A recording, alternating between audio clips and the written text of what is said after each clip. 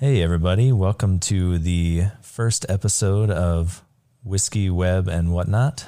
This is a new podcast by the folks at ShipShape, myself, Robbie Wagner, and Charles W. Carpenter III. As my friends call me. Yeah, so it's going to be a pretty informal format, and we're going to do a little bit of talking about whiskey and, pick a whiskey each time. Talk a little bit about some kind of web topic, and then talk about just random whatnot after that. And we're definitely looking for suggestions about any of those topics. So if you have any whiskeys you'd like us to try, or web topics you're interested in, or whatnot you want us to talk about, let us know. So today we're looking at starting with one of my favorite whiskeys, which is from Sagamore Spirits. It's a rye, and it is 83 proof, and it's won a bunch of awards according to their little tag they put on here. It's a 95 points by the Tasting Panel magazine, and won 50 times awards. I don't know, something like that. But this is a distillery in Baltimore, and they actually make all their stuff in Indiana, it says. So yeah, I'm not really sure when they'll make it in Baltimore, but I think there's a lot of people that make stuff at some big place in Indiana, right, Chuck? There you go. Yeah. So in the whiskey world, there is an influx of these micro distilleries that are often kicking off their production business by sourcing from other more established distilleries. And in Indiana, there is one that has kind of been famous for providing those initial batches to all kinds of places. It's an MGP is the company, and that's kind of what they do is they distill and sell out lots of bulk mash bills from places all over. Sometimes they just come in and this is like a barrel pick, or with distilleries that are just kicking off and don't have all of their equipment, they can take the mash bill from that distillery and make it for them essentially, and then ship them a finished product for additional aging and packaging and whatever else they want to do. So yeah, Sagamore, which is funny because I am familiar with that a bit. So Sagamore is another one in that lump, and I was a little hesitant to try this one originally, just for those reasons. And I am biased since I'm from Kentucky originally, that all things outside of Kentucky are no good. But I've matured over time and supporting my partner here, Robbie, and gave it a shot. Actually, it is quite good. I was pleasantly pleased. It's a very flavorful rye. In our inaugural edition of WWW, of course, I have already ruined the logistics, though, because as I picked up my bottle of Sagamore, I was excited to see a Barrel Select pick there, and went for that. On the plus side it is one that we have both had. It was some barrel picks from a place here at a Phoenix. That's a 6-year, and this exact barrel we both have shared. So what's the barrel number? It's barrel number 15, and that matters because that was the better barrel from what I understand. It was 45 that was less good, right? Right. Yes. I think so. So yeah.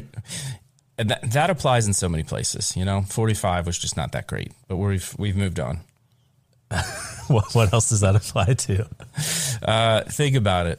We just inaugurated our 46th president. Okay. All right. But we won't make this a political show. Yeah. We won't make this a political show, of course. So yes, mine is a 6-year age. It is 110 proof, so it's got a little more heat to it. And that's really all you need to know. We'll give some tasting notes here. We should have a little sip. Think about it. Yeah.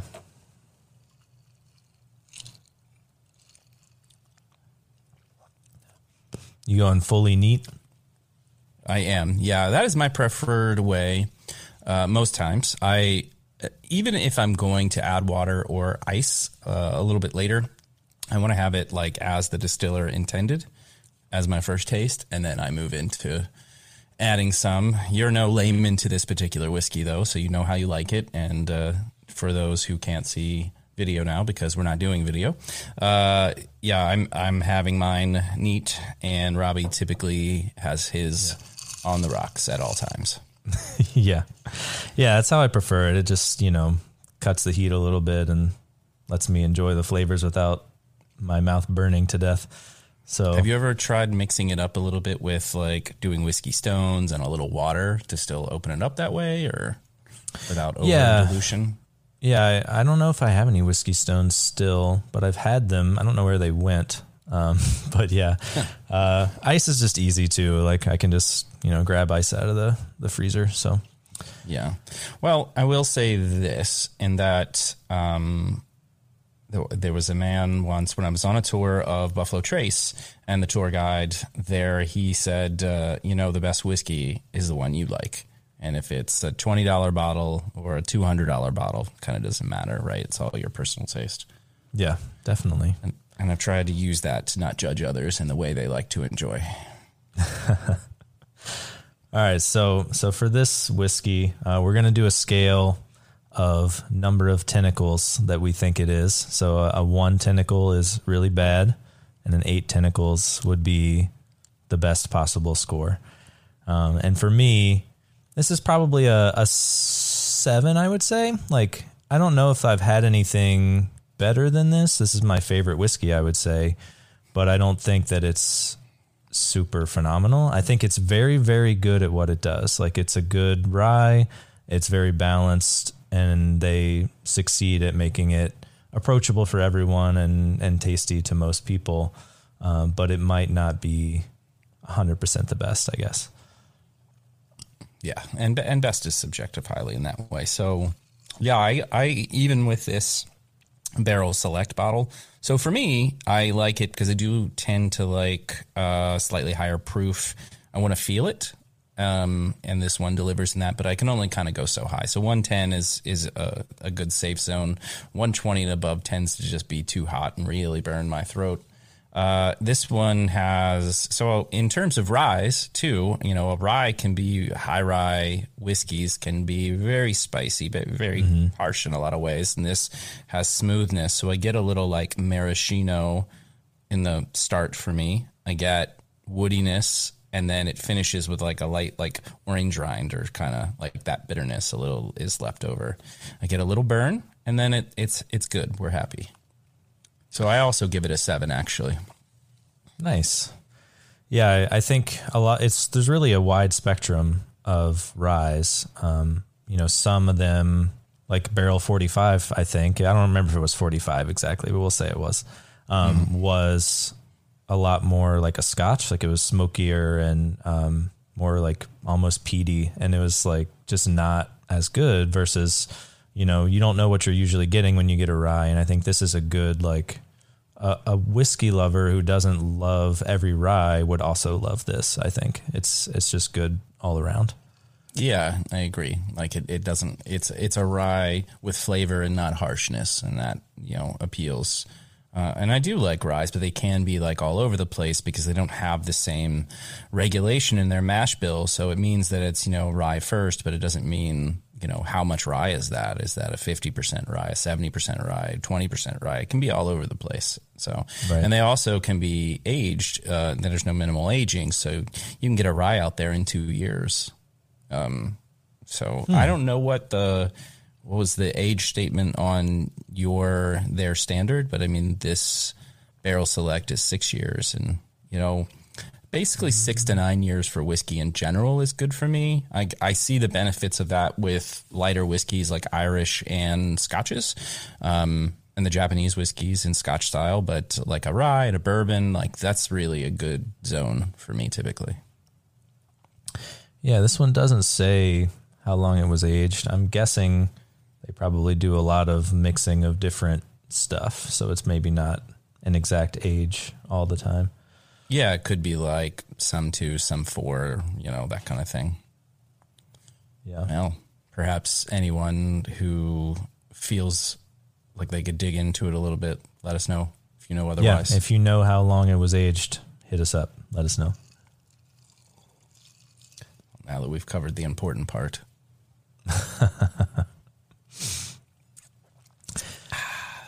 Yeah. So I guess we can move into web now. We have a bunch of different things. We do web development as our bread and butter at ShipShape. So we're well versed in a lot of different topics and have a lot of things we have opinions on. So we're just kind of picking randomly here. And I think one of the big issues we've encountered recently is, a lot of open source projects kind of used Travis CI by default, and especially in the Ember community, because Travis was built into the Ember CLI blueprints.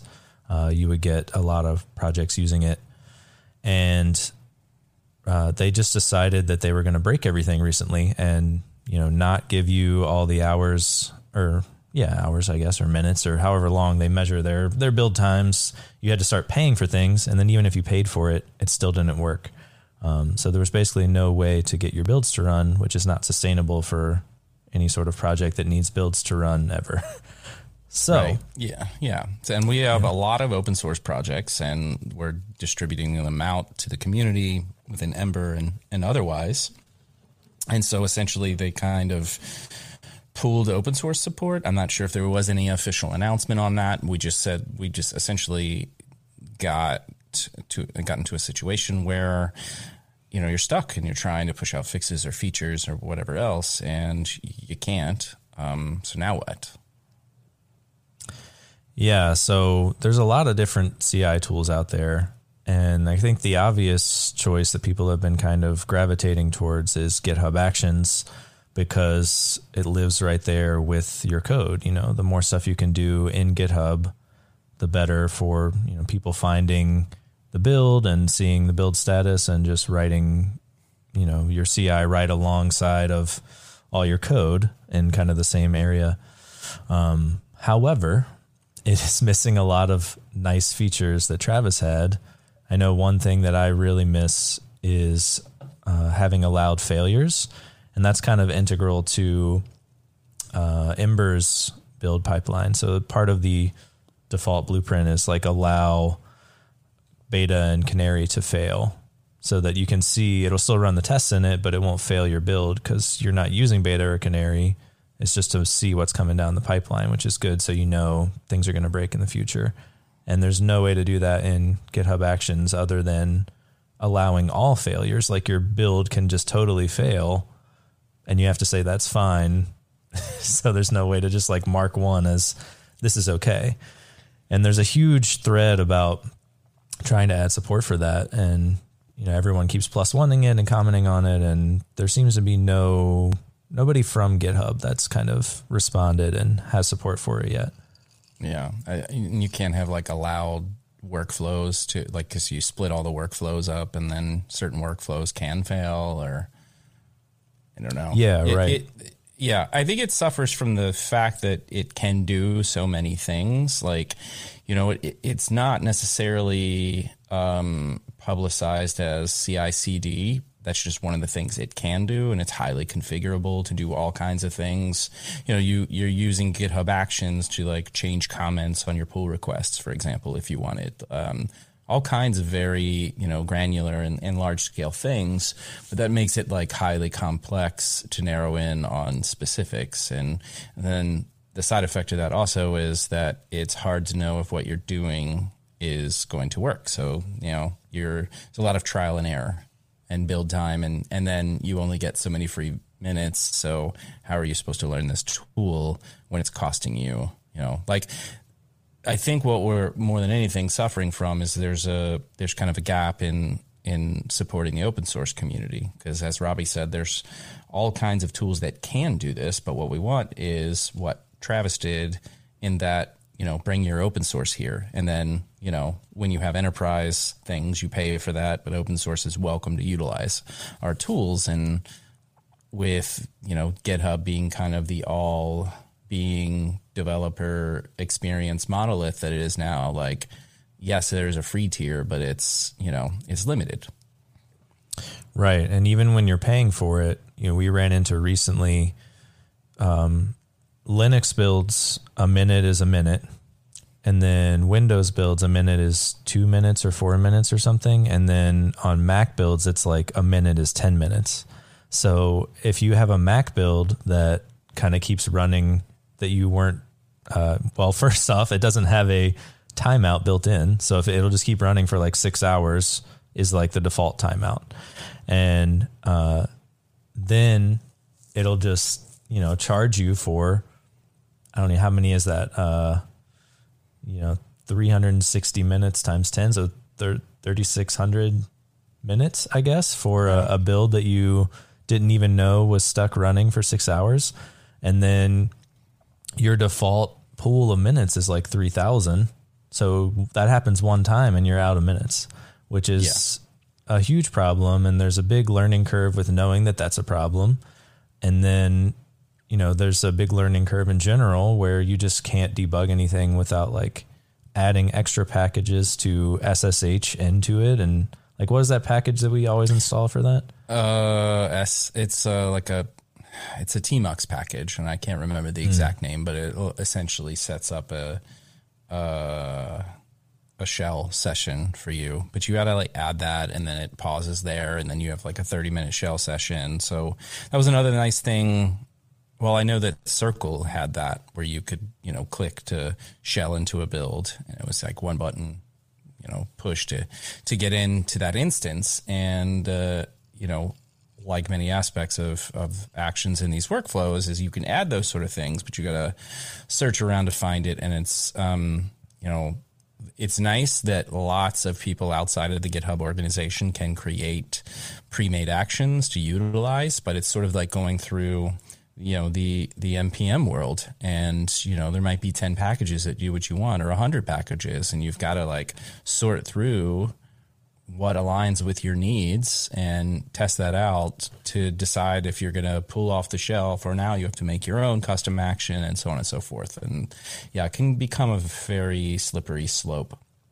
It'd be nice if there was a little bit more support for the open source community there, and just like, I want to test and launch my thing. I want to publish a package. Can you just have a default workflow that does that? Like, instead of having to pull those things down. So yeah, I think they're suffering from, there's a lot more demand than they thought there would be this soon. They kind of, it's been out a while now, a year or two. I don't know when exactly it came out, but they didn't expect everyone to be migrating from Travis. And then, they just released a Mac OS 11 machine the other day, months ago, whenever Big Sur came out.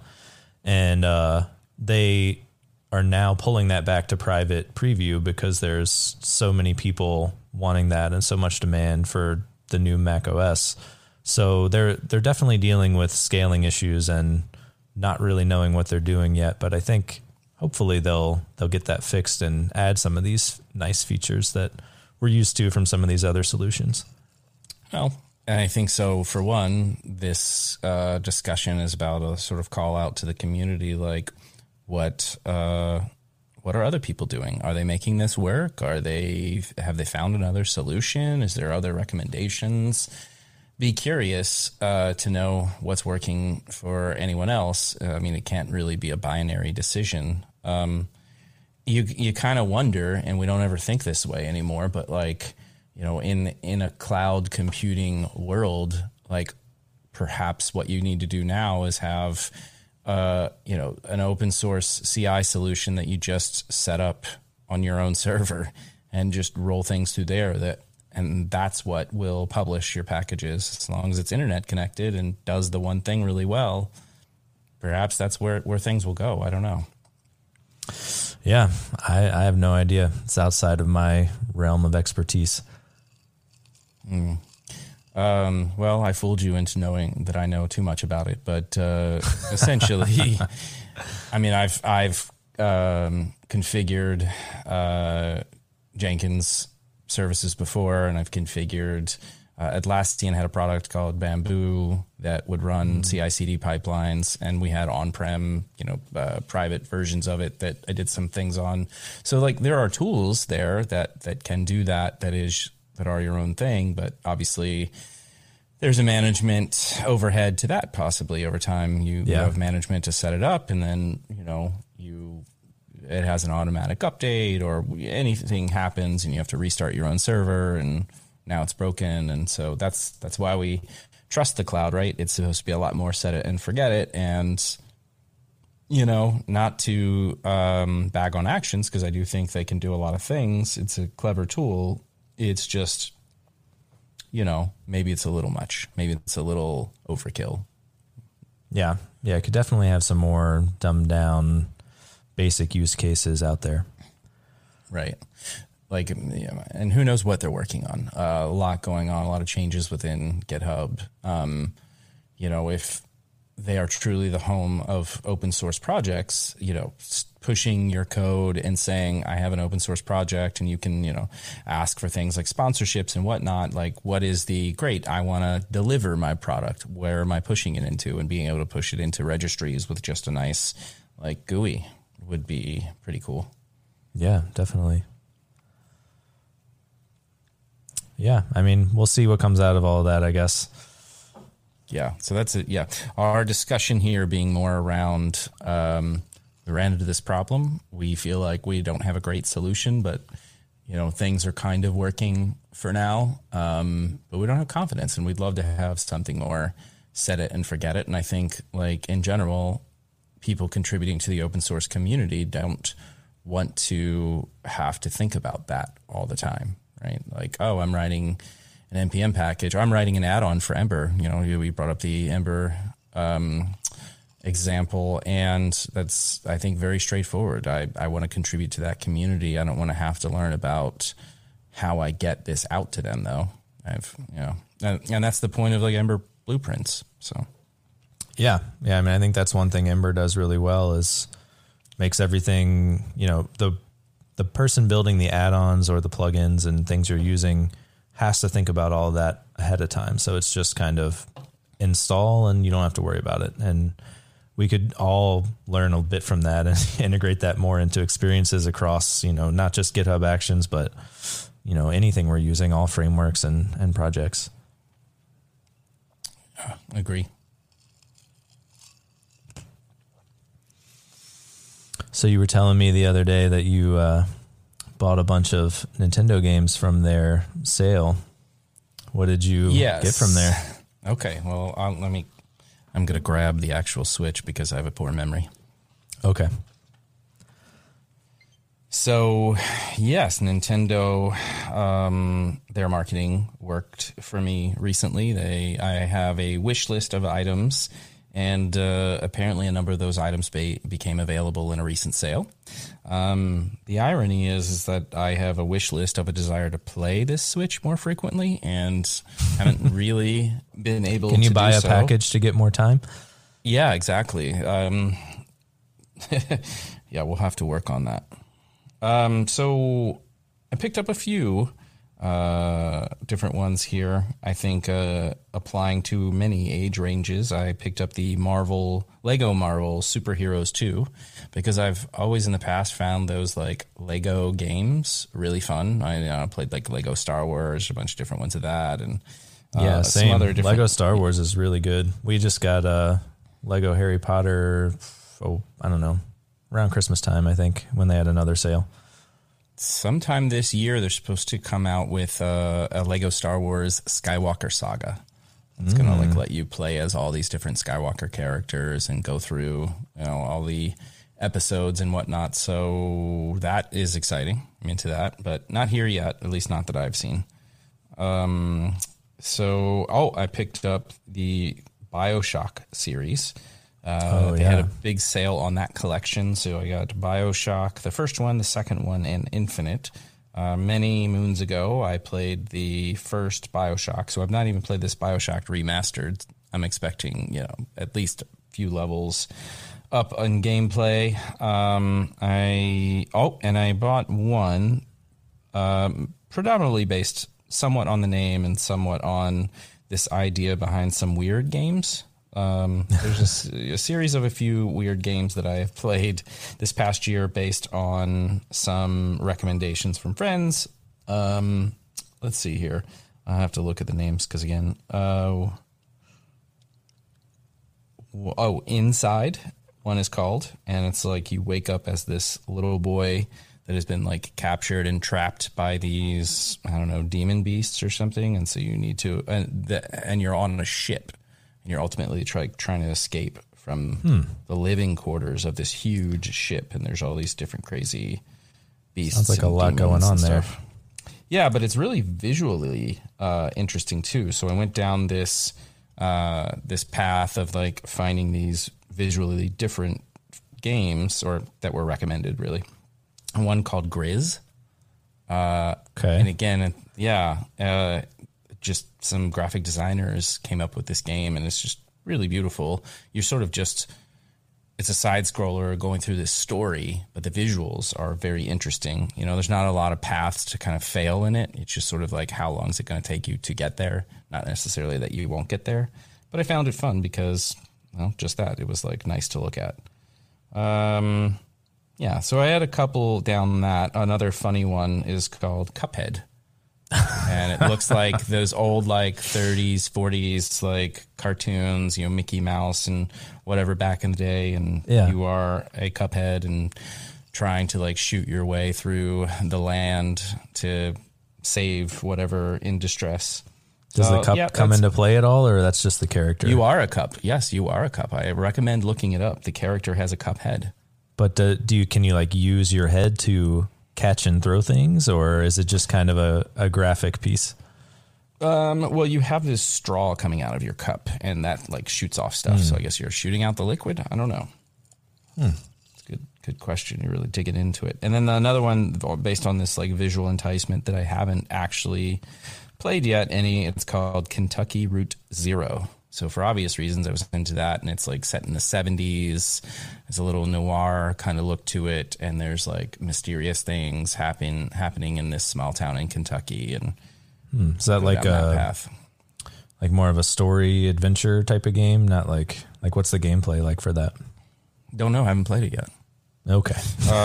Yeah. So all of these so BioShock, this one, and only briefly. Started up Lego Marvel Superheroes. So I don't know, but this is, that got me to purchase because they were half off or more.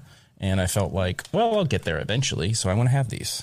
Fair enough. Yeah. I can't tell you a lot about gameplay recently.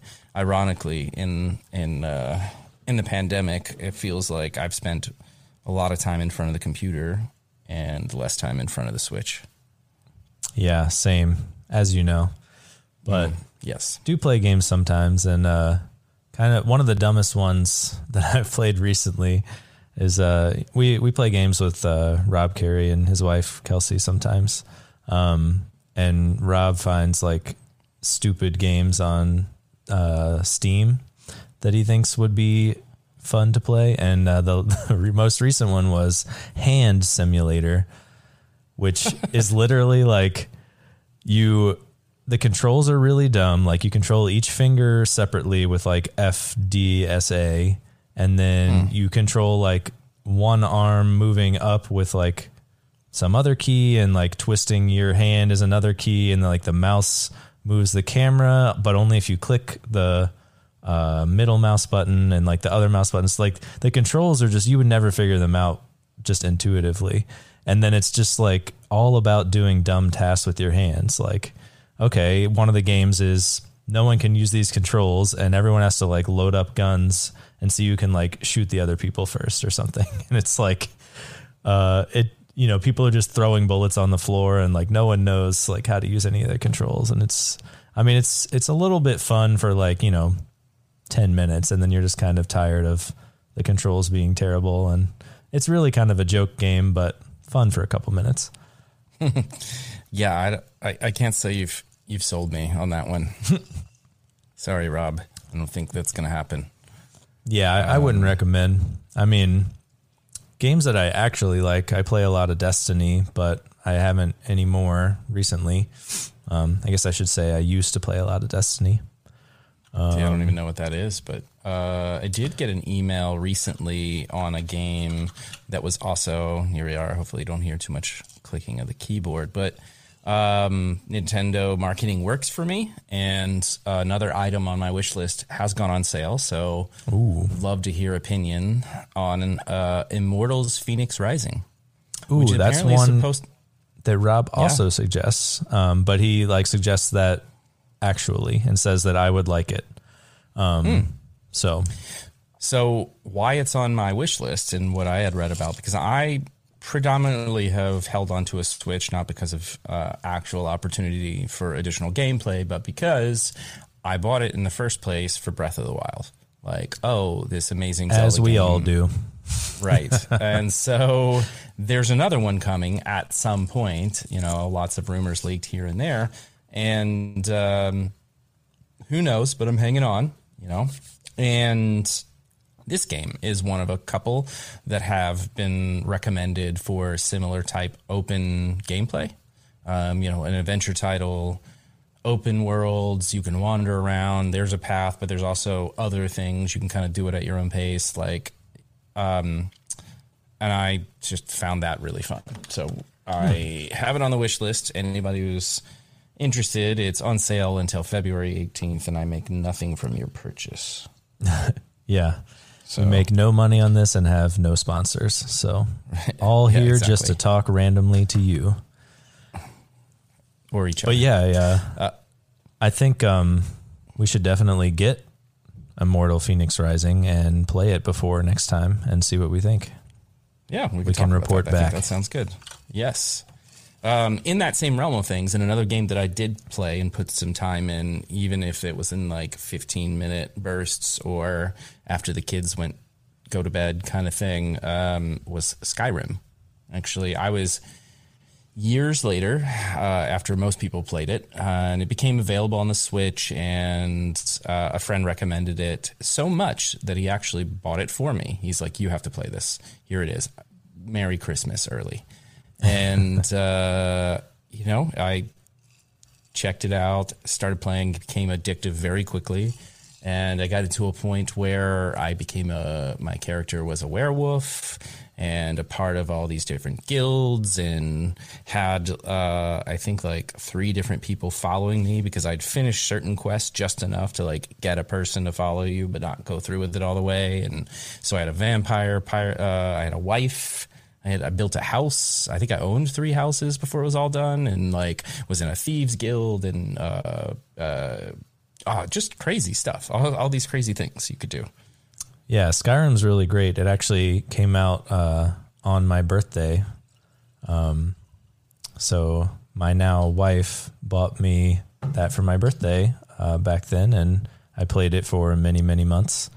And years and years later, you played it, but exactly. But it also years took and years. It also took a really long time to be available on a Nintendo platform, because Nintendo is always at least 5 years behind on graphics processing power in general. But yeah, and they're their intent around that is to have more lighthearted content. They're the family friendly company, so there's that too. Yeah. Have you played any of the previous Elder Scrolls, like Morrowind and Oblivion? I haven't. I did read a little bit about the history. That's how much I was into it at the time. I was like, wait, Elder Scrolls 4 or 5, whichever it is.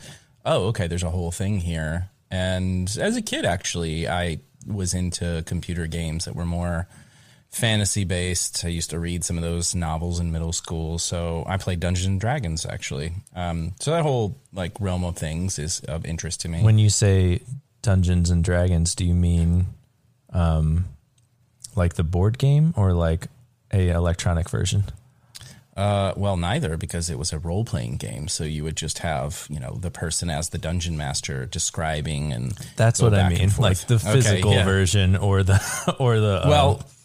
What's funny about that is that TSR, the original gaming company who did Dungeons and Dragons, they also had a board game version that was just the fast play board game, and it was just called Dungeon. and also played. And I think I have that. I remember getting that game again because I loved it as a kid. So played that as a kid, played some of the actual role-playing games, read fantasy novels, comic books, all that fun stuff. Yeah, see, I played a lot of like Baldur's Gate. Did you play Baldur's Gate? Wasn't that like a specific like offshoot of Dungeons and Dragons, something like that? Yeah, it was D&D, but like a computer game. And then, it had actual fighting and stuff, but it was kind of like turn-based, and I don't know. I don't remember a ton about it. It's been a while, but I know Baldur's Gate 3 is out now in preview, so that's another thing we could check out. Oh, interesting. I remember it more than like it was a theme in like a series of novels and or different expansion packs you could get for the actual role-playing game, but I don't think I played the video game. When I played like more like Nintendo, PlayStation like games, there was like Final Fantasy was huge. Chrono Trigger, I think, was a really big one. And when I first started playing these fantasy games, there was actually this whole series. I had an Atari computer, and these games were all text-based. So there was one called Zork. Yes, there was one called Zork that was very I played popular. Zork a little bit. Well, there you go. Describes a room. You type in what you want to do. You basically type a billion commands until one of them works. That's sort of how I got into all of those. I remember playing some games where like, they would have a little bit of graphics, and it would be like, here's this table. And from your perspective, it looks like there's nothing on the table. And you're like, look at table. And it's like, there's these 50 things on the table. And it's like, okay, those graphics are really terrible. You can't see any of that. But yeah, I definitely am glad that the mouse is now a thing and you can click things and not have to type all that. There's definitely benefits there. But as a kid, I thought it was super neat. So I don't know. Yeah. I mean, now you can do that. All about what you're exposed to. Yeah. Now you can do that with like Alexa and stuff. Be like, hey. Oh, describe the table, Alexa. Wait, how do you see me? Yeah. That's for another show. Yeah. All right. Well, I think we can wrap it up here. Don't want to make it a too long of a podcast. Keep it casual for everybody so you don't have to listen to us drone on for hours and hours about whatever. So unless you'd like that, please let us know. Yeah, we can send you specific recordings personalized to you that are just us talking all day. Here's a side project request. Be able to change your Alexa voice to our voice. Yeah. Nice. All right. Work on that. Until next time. Thanks, everybody.